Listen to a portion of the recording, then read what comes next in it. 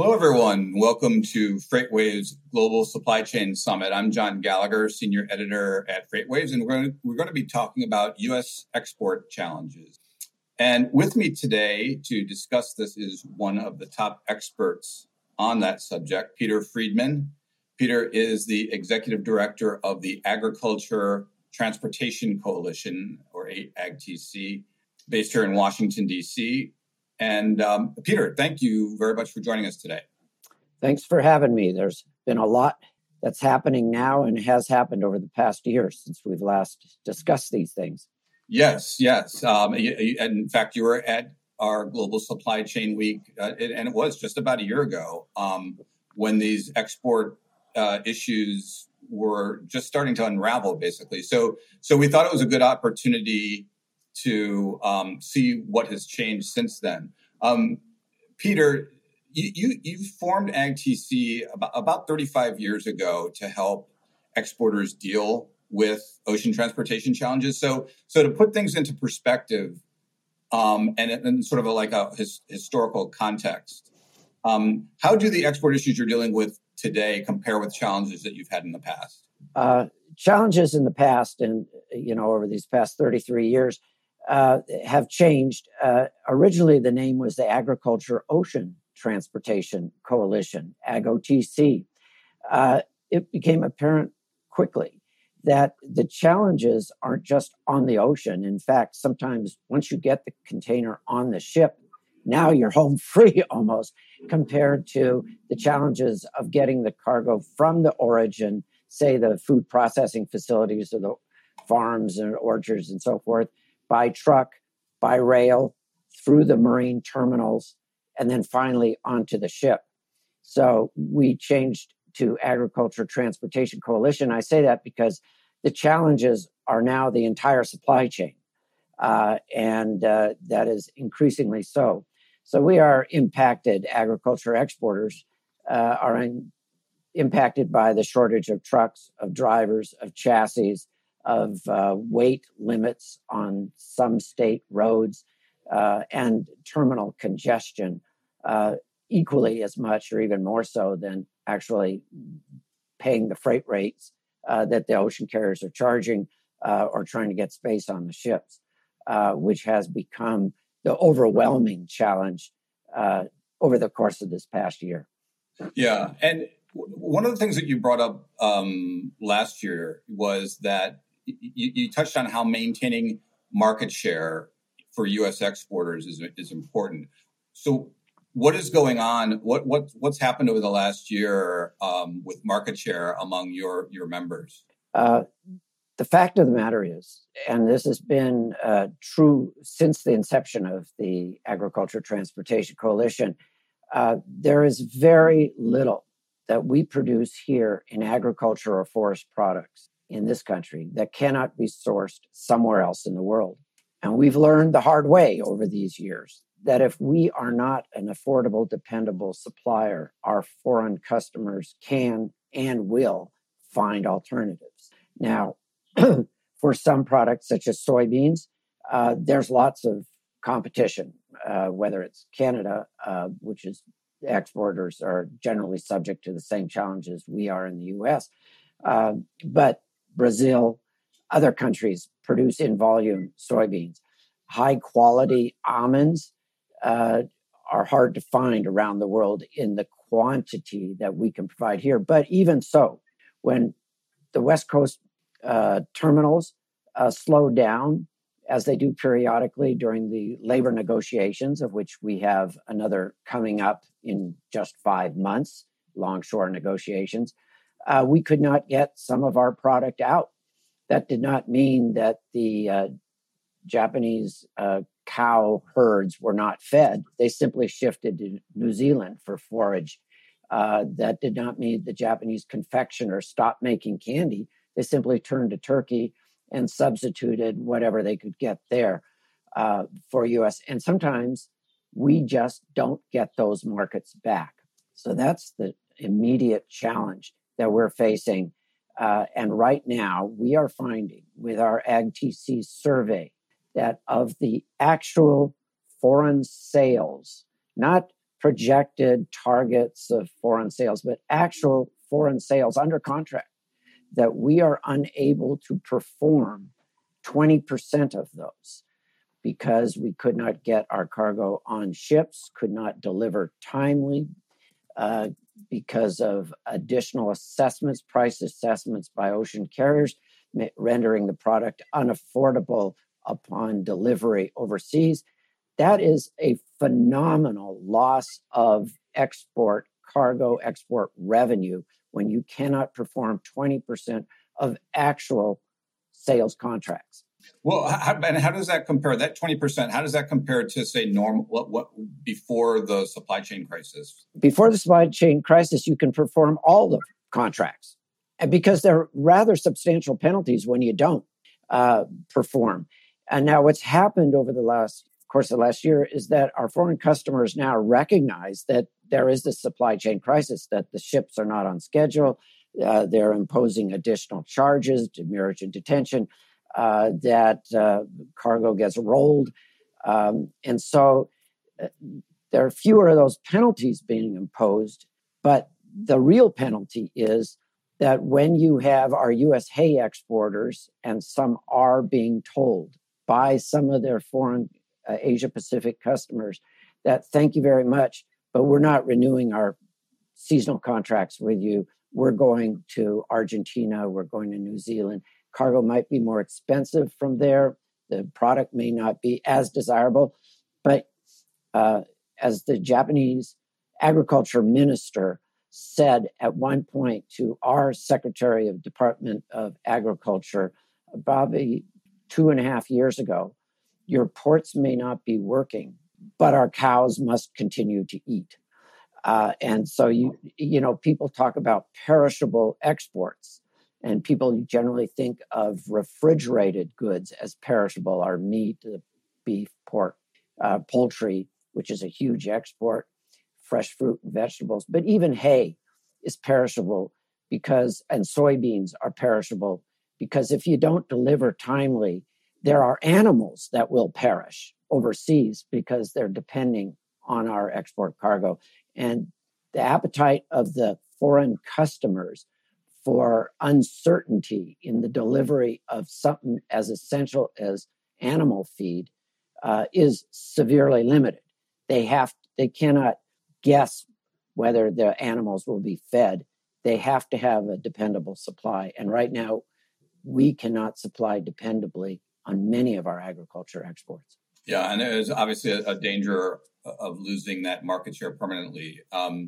So I wanted to ask also, another thing that has happened since a year ago, Peter, was the introduction of the Ocean Shipping Reform Act of 2021 that passed the House in December and is now awaiting a Senate bill.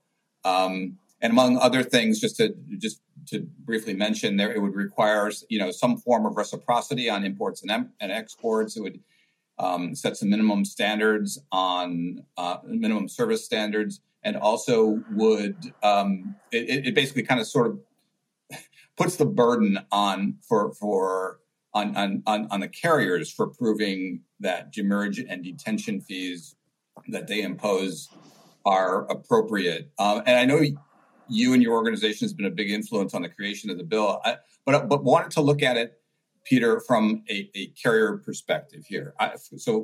And from what I understand, you also have importers in your group. So you is that right? Yes. Yeah, right. So you understand, the carriers need to make these operational choices on imports and exports, and the carriers say that the bill will basically give the government influence over how they make capacity decisions on these imports and exports, and which are commercial decisions that they have to weigh carefully. So do they not have a point when they say that the Ocean Shipping Reform Act will lead to a more inefficient supply chain because it will lead to these capacity changes that may not necessarily be based on the commercial realities in the market? We have found, and increasingly so in the recent months, that individual ocean carriers are understanding the needs of U.S. agriculture exporters and importers, and are willing to provide the service that is needed. We've had very productive conversations as headquarters of these ocean carriers. None of them are headquartered in the United States, as you know. But when we receive calls from places like Marseille, Geneva, Denmark, not to mention any carriers, Singapore, and so forth, and they're reaching out saying, how can we serve the agriculture exporters' needs? What do you need? What can we do? Those are extremely productive conversations.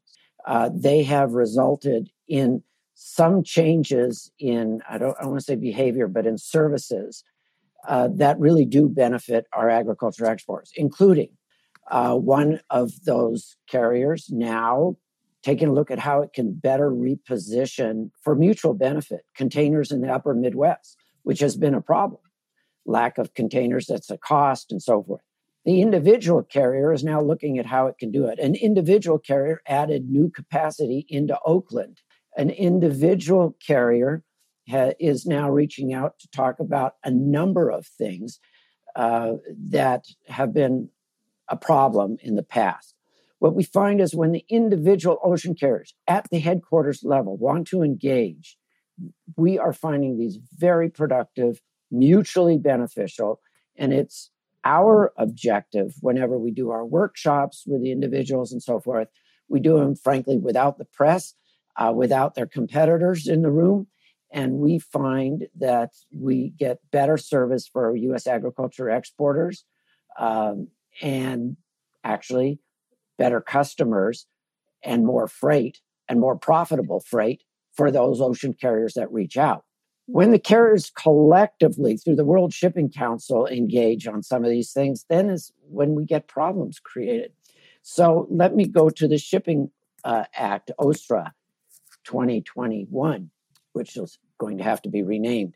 That bill would never have been introduced had the ocean carriers simply taken seriously the Federal Maritime Commission's interpretive rule on detention and demurrage. If the ocean carriers had simply complied with those guidelines as to what is a reasonable detention demurrage charge. And when you read that, John, I suspect you have, that rule is so common sense. In other words, if the container is not available, you should not charge detention and demurrage. If the container is still on the ship, don't start running your free time while the container is still on the ship and hasn't even been offloaded so that it can be picked up on the import side, for example. Yet, in the words of one of the commissioners, the carriers were poorly advised to ignore that rule. Had that rule been taken seriously by the carriers, and I don't know why they did not take it seriously, there would be no Ocean Shipping Reform Act. I can assure you of that, because the impetus for that Ocean Shipping Reform Act is to provide the teeth and means to enforce that specific rule. And there is a provision in there, which frankly I drafted, that says that the ocean carriers have to, when submitting an invoice for detention demurrage, have to have that accompanied by a certification that it complies with a rule. In other words, you're supposed to obey the law. So all the certification says is we're obeying the law. I don't know why ocean carriers think that's such an onerous thing to do, that to say, yes, we will follow the law. And you know what it means? I know practically what it means. Currently, detention demurrage charges are spat out by computers, thousands and thousands of those invoices every day all around the world, because somebody fed information in the computer as to what ship the cargo's on and containers on and when it's supposed to arrive at the port. But guess what? Anybody following what's happening these days is that ships are lining up outside of Los Angeles and they're not getting in on schedule, right? And they're not leaving the terminals on schedule. So, of course, the computer, when it spits out the charges, has bad information. All we want them to do with those invoices is accompany with a certification that they are complying with the detention demurrage rule. It will mean that people will have to put eyeballs on those invoices before they go out from the carriers to confirm that, in fact, the container was available. If it wasn't available, they shouldn't charge. That's all it requires. And then if they do submit a certification because nobody paid attention and container wasn't available, that exporter or importer can simply send it over to the Federal Maritime Commission. That'll have an informal process to review it. That's all it does. Okay. Well, then let me ask you. That. I mean, that was good. That was a good explanation of that. But wanted to ask you though. So in the Senate bill, Dusty Johnson, who's one of the co-sponsors of the House bill, he just said recently that the Senate text is it's going to be a little different, I think is the way he put it, than the House bill. So I want to ask you, Peter, is there any provision in the House bill that, if it's not included in the Senate bill, would be a deal breaker, in your opinion? I don't think there's any deal breakers in this thing. This is what we're seeing here is that some of the provisions in the House bill, the Federal Maritime Commission is paying attention to, and some of their recently announced rules that they are going to begin pursuing reflect some of these provisions that are in the House bill. Now, what's in the Senate bill, again, I've seen drafts, I've maybe contributed a little bit to them, but, there's no bill introduced yet on the Senate side. Maybe somewhat different, maybe less prescriptive, maybe giving the FMC a little more rulemaking authority, but the objectives are pretty similar, pretty darn similar. So the other provision that I think you're interested in, and ocean carriers point to and say, well, it's a deal breaker for them, is this export provision. Because, frankly, the motivation for this legislation in the House, basically the reciprocity part of it. It's the provision that simply says ocean carriers must accept bookings for cargo, export cargo, and must take it if it can be provided timely, if it can be loaded and carried safely, and if it is going to a destination that the ocean carrier is already scheduled to go to. Mm-hmm. All right. So there's a lot of kind of loopholes here, if you want to say that. That's what it says. Now, the House bill is maybe more specific than what I've seen in the draft of the Senate bill, but the objective is very similar. Now, again, we have plenty of data. The Port of Los Angeles has kept much data. It used to be that ships would go out 60% loaded outbound of cargo and 40% empties. It's been reversed. And in some cases, we're talking 20% loaded with 80% empty. So clearly the carriers have the capacity, but have chosen for various reasons not to. Now, look, a member of Congress is going to be very responsive and has been in this legislation to its agriculture constituents. Agriculture and forest products are AgTC members. Agriculture, we include forest products in that. That's paper and so on. And I think what you're seeing here is the powerful influence of agriculture in the political realm.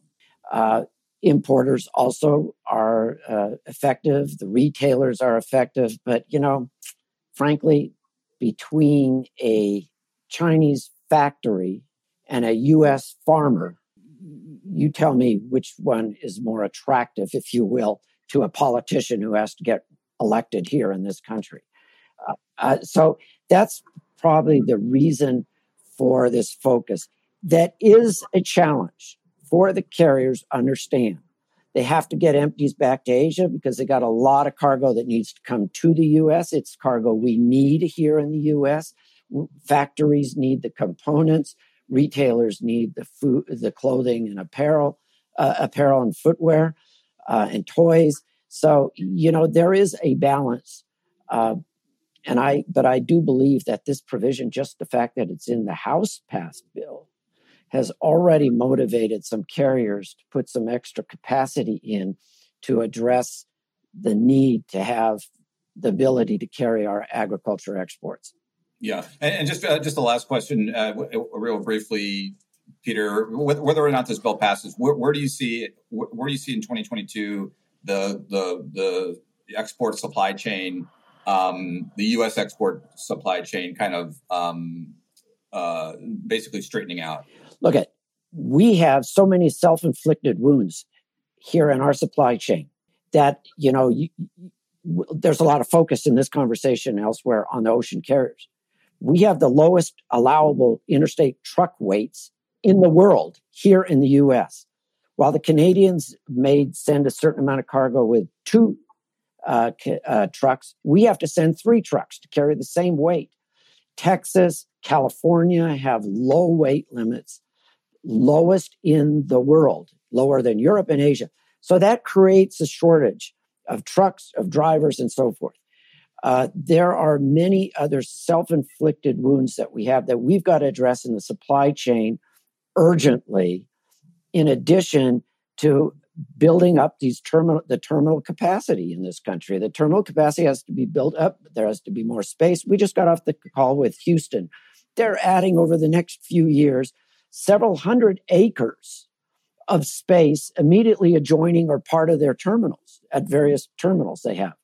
That's not possible at many of the ports in this country that are right at urban areas, squeezed between. But we have to come up with inland ports. East Coast ports in the U.S. have many inland load points. We need more of those inland load points on the West Coast. Those are things we can solve, and we better focus on those.